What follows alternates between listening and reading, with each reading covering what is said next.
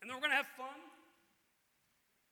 And I want you to begin to think about what you see of the attributes of God in Genesis chapter 1. We're going to jot some of these down.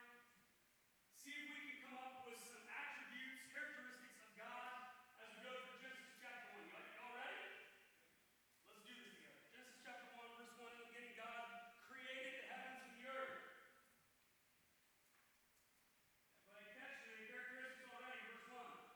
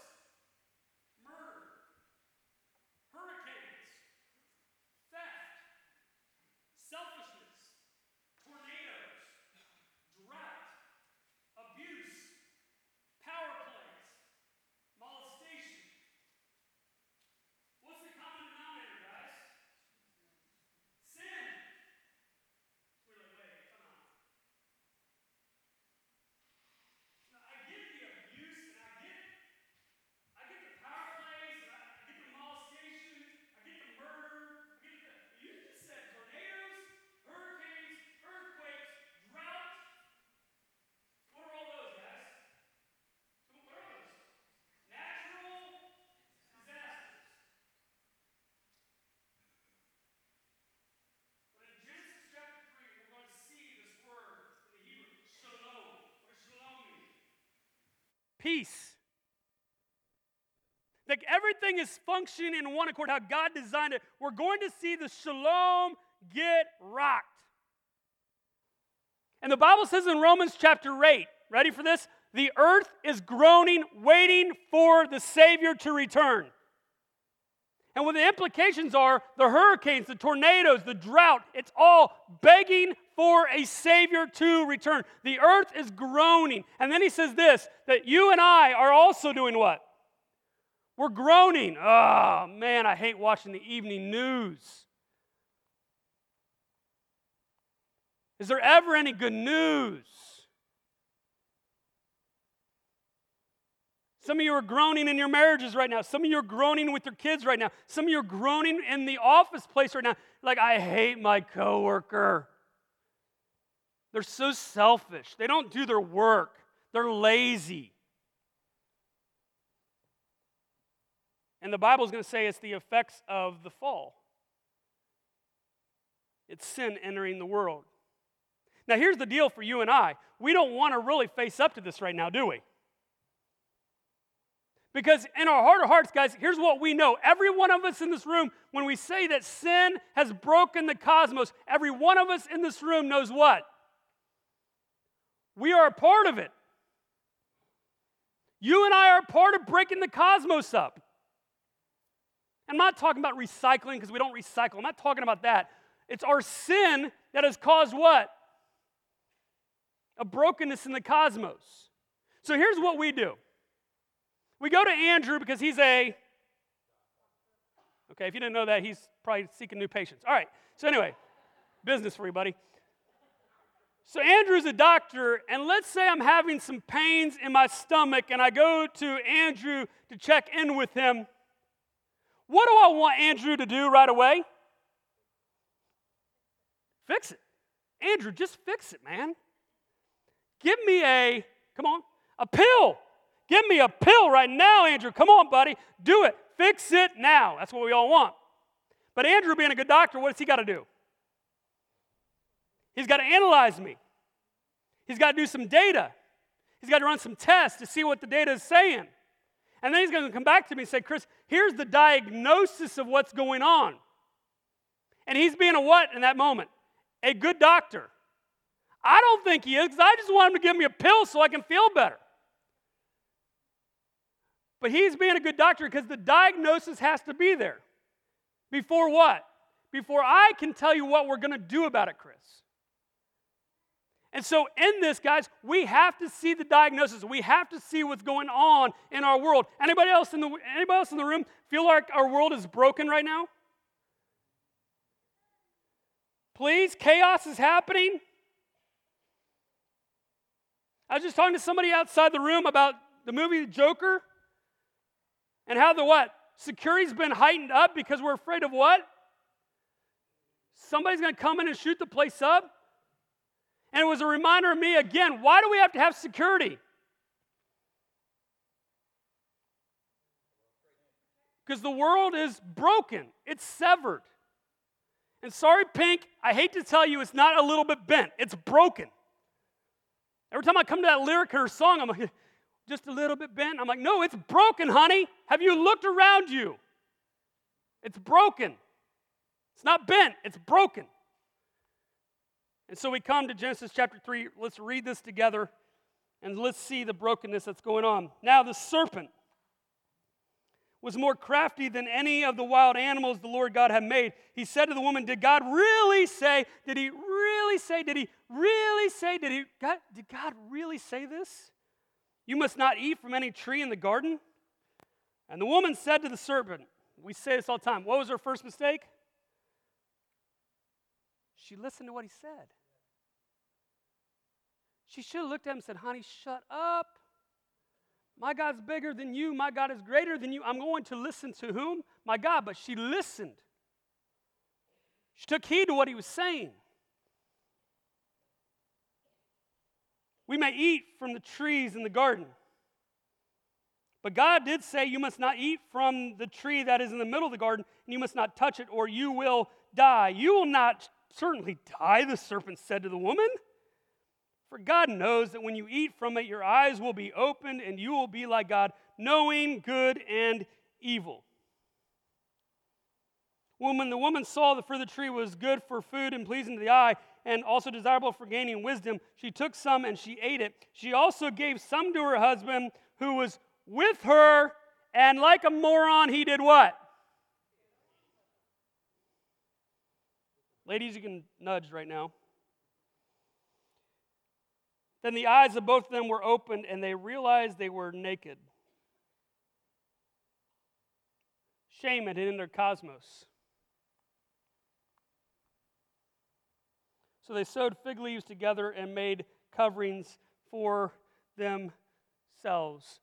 Listen to this. The first thing that went wrong was what? They quit depending on the source. The source was whom? It was God. Instead, they said, you know what? We think that we're smarter than God and better than God, and that we could be like Him, which was a whole other thing. You already liked Him because you were made in His image, which is another lie the serpent told them, and they bought into it. And so they thought they could become, and so they partook. They went independent of the source of all life. And guess what? We do the same thing today.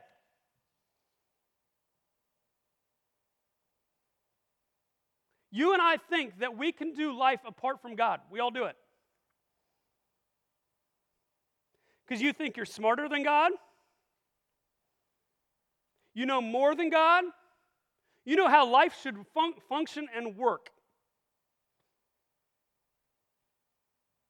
And so we go independent of God. We do our own thing. We depend on our bank accounts. I was just reading Ecclesiastes this week again. Everything is meaningless. From the wealthiest man on the face of the planet, Solomon. And he says everything is meaningless. Because guess what? He says, in the end you die. And you can't take anything with you. So all your wealth, in the end, it's gone. We depend on our job. We depend on our family. We depend on our boyfriend or girlfriend. We depend on our education. We depend on all sorts of things rather than depending on God. And for some of us, we're like Adam and Eve. All of us are. We don't, what? We don't depend on God's limits. He has set limits for us. He has said yes and no to certain things. But we go, God, you don't know what you're talking about. You're taking away my fun. You're a cosmic killjoy. By you having some rules, you're a cosmic killjoy, man. And God's going, man, I'm trying to protect you. You have no clue.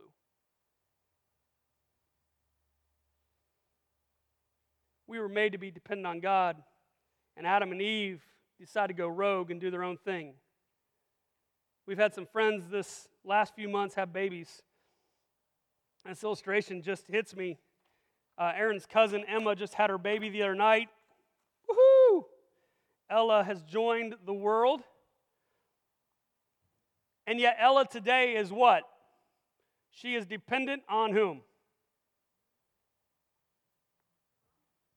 Mom and Dad. I'm going to throw Dad in there because I hope Dad's changing the diapers. She's dependent right now. And God is like, that's how I made you. That's how I designed you.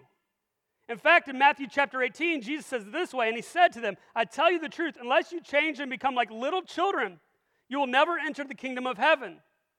Therefore, whoever humbles himself like this child is the greatest in the kingdom of heaven. Children are dependent on whom? Parents. And God is like, that's how I designed you, dependent on me, but somewhere it got broken in Genesis chapter 3. Let's keep reading. Verse 7, and the eyes of both of them were open, and they realized they were naked, and so they sewed fig leaves together and made coverings for themselves. Then the man and his wife heard the sound of the Lord God as He was walking in the garden in the cool of the day, and they hid from the Lord God among the trees of the garden. But the Lord called to the man, where are you? And he answered, I heard you in the garden. I was afraid because I was naked, and so I hid. And he said, who told you you were naked? Have you eaten from the tree that I commanded you not to eat from? I love God. He just sort of plays the game with Adam. And the man said, the woman you put me here with, she gave me some fruit of the tree, and I ate it. Uh-oh. Then the Lord God said to the woman, what is this you have done? And the woman said, the serpent deceived me and I ate.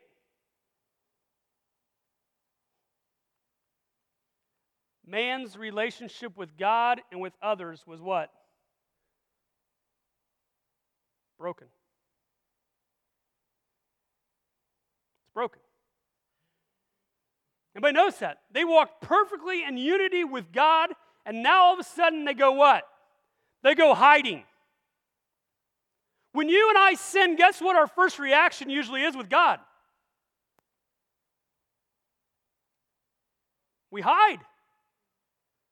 Shame has covered us. We don't want to come to church because God's at church, and I don't want to go to church because if the people at church found out how much of a sinner I am, what I've done, they'll never like me.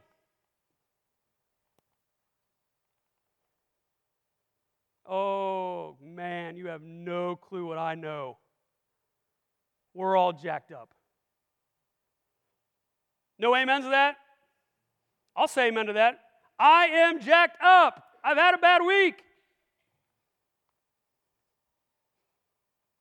And for my first thing is I'm going to hide from God, and then I'm going to hide from people, the people that maybe God has placed in my path that could help me along the journey. I'm going to hide from them because they know all the trash that's in my life. No one will ever accept me. God's going, yeah, you missed it. You missed it. That's the brokenness. That's the fall. But then we have also what? We severed our relationships with one another.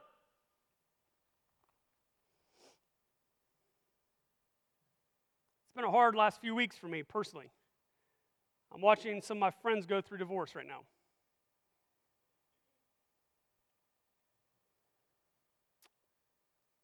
I'm watching marriages fall apart.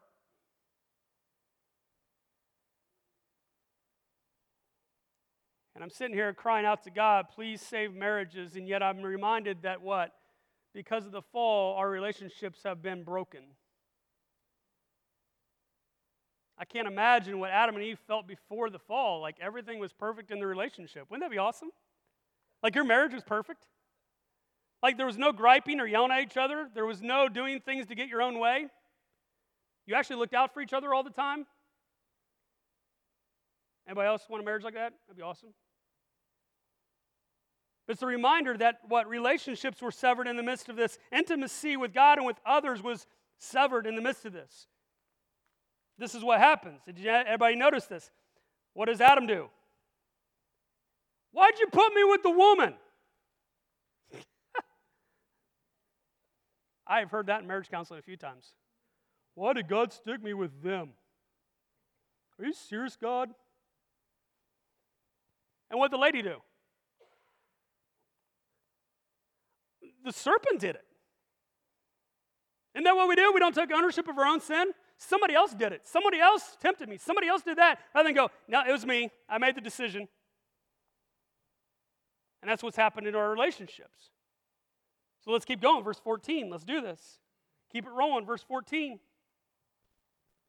So the Lord God said to the serpent, because you have done this, cursed are you above all the livestock and all the wild animals. You will crawl on your belly and you will eat dust all the days of your life. And I will put enmity between you and the woman and between your offspring and hers. And he will crush your head and you will strike his heel. We'll talk about that verse here in a moment. To the woman he said, I will make pains and childbearing very severe. And all the ladies in the house said, boo, right? With painful labor you will give birth to children. And your desire will be for your husband. Anybody notice that before the fall? They were looking out for whom? One another, and now what? Your husband's going to rule over you, and he will rule over you. And Adam, he said, because you listened to your wife and ate fruit from the tree about which I commanded to you, you must not eat from it. Cursed is the ground because of you. Through painful toil you will eat food from it. Anybody like your job? Anybody think work stinks? Like anybody have a day this week where you're just like, I wish I was retired? Anybody? Oh yeah? God knows what he's talking about, guys. There are going to be days that what? Work is toilsome. It's hard. It's painful. And it will produce thorns and thistles for you, and you will eat the plants of the field. By the sweat of your brow you will eat your food until you return to the ground, since from it you were taken. For dust you are, and to dust you will return. Next thing is what? Physical death is coming. And God introduces the curses amongst us. Because of man's fall, there are curses on your life and on my life. Welcome to the fall. And here in the movie theater, here's where I'm going, man, this stinks. This is awful. But I'm also waiting for what, guys? Redemption. Redemption is coming. Catch this, please, please, please. Redemption is coming. Verse 21. The Lord God made garments of skin for Adam and his wife, and he clothed them. Ding, ding, ding, ding, ding, ding, ding. Redemption. You're like, what? Redemption? He took a wild animal, he skinned it, and he put the covering on Adam and Eve. How is that redemption? It's we call foreshadowing of what's going to come. First of all, let's go through this together. Anybody notice when Adam and Eve sinned, God did not bring death right away? What should God have done in that moment when they sinned? Lightning bolt, zap, bye-bye, have a good one. Start over, let's do this thing again. God was gracious. Then he not only didn't do that, but then he did what? He walked with them in the cool of the garden.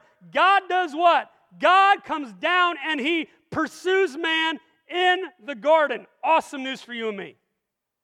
Every world religion says this. You work your way to whom? God. Christianity says what? God pursues you. He comes after us. There is no God like him. Then he says this, the serpent, I will crush your head. There will be a woman and an offspring, and I will crush your head. Who is he speaking of? Jesus Christ. Mary gives birth, virgin birth, crazy, to a man who lived 33 years sinless, who dies on a cross perfectly for you and for me, and he crushes the enemy's head on that cross and through that grave. And then he says, I'm going to kill an animal, I'm going to cover you. Here's the thing about it. And every Jew knew this, every human being knows this. It takes blood to what? To cover over something. Blood is life. If I were to suck your blood dry, I'm not a vampire, but if I were to suck your blood dry, what's going to happen to you? Come on, doctor, what's going to happen to him? Bye-bye. Blood is life, and so he kills an animal, and he's sacrificing, and he's foreshadowing there's going to be one who sheds his blood, and he's going to cover over your sin and your shame. It's coming. Redemption's on its way. And we all, at this point in the movie, what do? Because we like redemption. Redemption's good. We all want the redemption story. That's why we stay up late watching Braveheart for 3 hours, because redemption, freedom is coming. I love that part.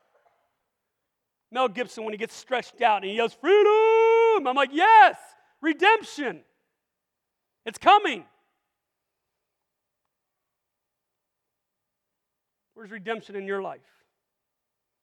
And lastly, let's hit this, the restoration of all things. Everybody catch this at the end of chapter 3. This is amazing. I got excited. I got giddy all week on these last 3 verses. Ready? Let's unpack it real quickly. And the Lord God said, verse 22, that the man has now become like one of us, knowing good and evil. He must not be allowed to reach out his hand and take also from the tree of life and eat and live forever. So the Lord God banished them from the Garden of Eden to work the ground from which he had been taken. After he drove the man out, he placed on the east side of the Garden of Eden cherubim, which are angelic beings, and a flaming sword flashing back and forth to guard the way back to the tree of life. How many of you want happiness in this life? Okay, this is getting scary. If you don't want happiness in this life, pessimist in the room, fatalist in the room. How many of you want peace? How many of you want things to go back to the way they were in the garden before sin? Anybody want a perfect marriage? Come on, married couples? Everybody's looking at you like, I don't know. Perfect marriage? I'd take a perfect marriage, right? Everything's good. Everybody want the news to be all hunky-dory every evening. No more shootings, no more violence. Like the evening news, the corn today is growing quite well. Welcome to Ohio. And we all go, yay, corn. I got farmers over here. Yay, corn's growing well. Soybeans are up today. The Dow Jones is skyrocketing right now. Everybody's money is producing a lot.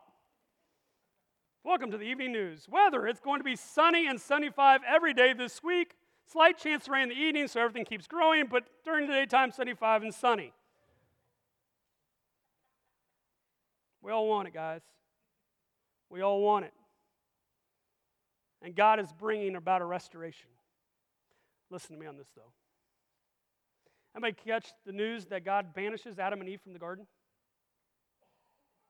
Anybody notice that? Come on, anybody notice? God banishes Adam and Eve from the garden, and we're all going, that's mean, God. Why wouldn't you let them back in? And God's going, grace. Grace. What happens in Adam and Eve because they've sinned, now go back into the garden, and they eat from the tree of life? What's going to happen, guys? Permanent death. The tree of life is eternal. So if God lets them back into the garden, they eat of the tree of life like he mentions, guess what happens to you and me? There is no chance for redemption. Our fate is sealed. It is now eternal damnation, period. Gone. But because God, in his grace and his love, says you cannot go back into the garden and eat the tree of life, I'm going to provide a way for you to come and return to the tree of life. But it's going to be through one, my Son, Jesus Christ, that you might have eternal life in him. That is the best news ever, is it not? And so he puts the cherubim at the front of, or the east side of the garden. The cherubim represents what? The presence of God.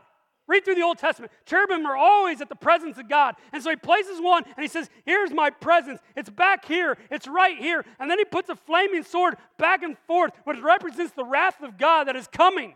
And he says, if you were to walk in, the cherubim are guarding, but the sword is also what? Flaming.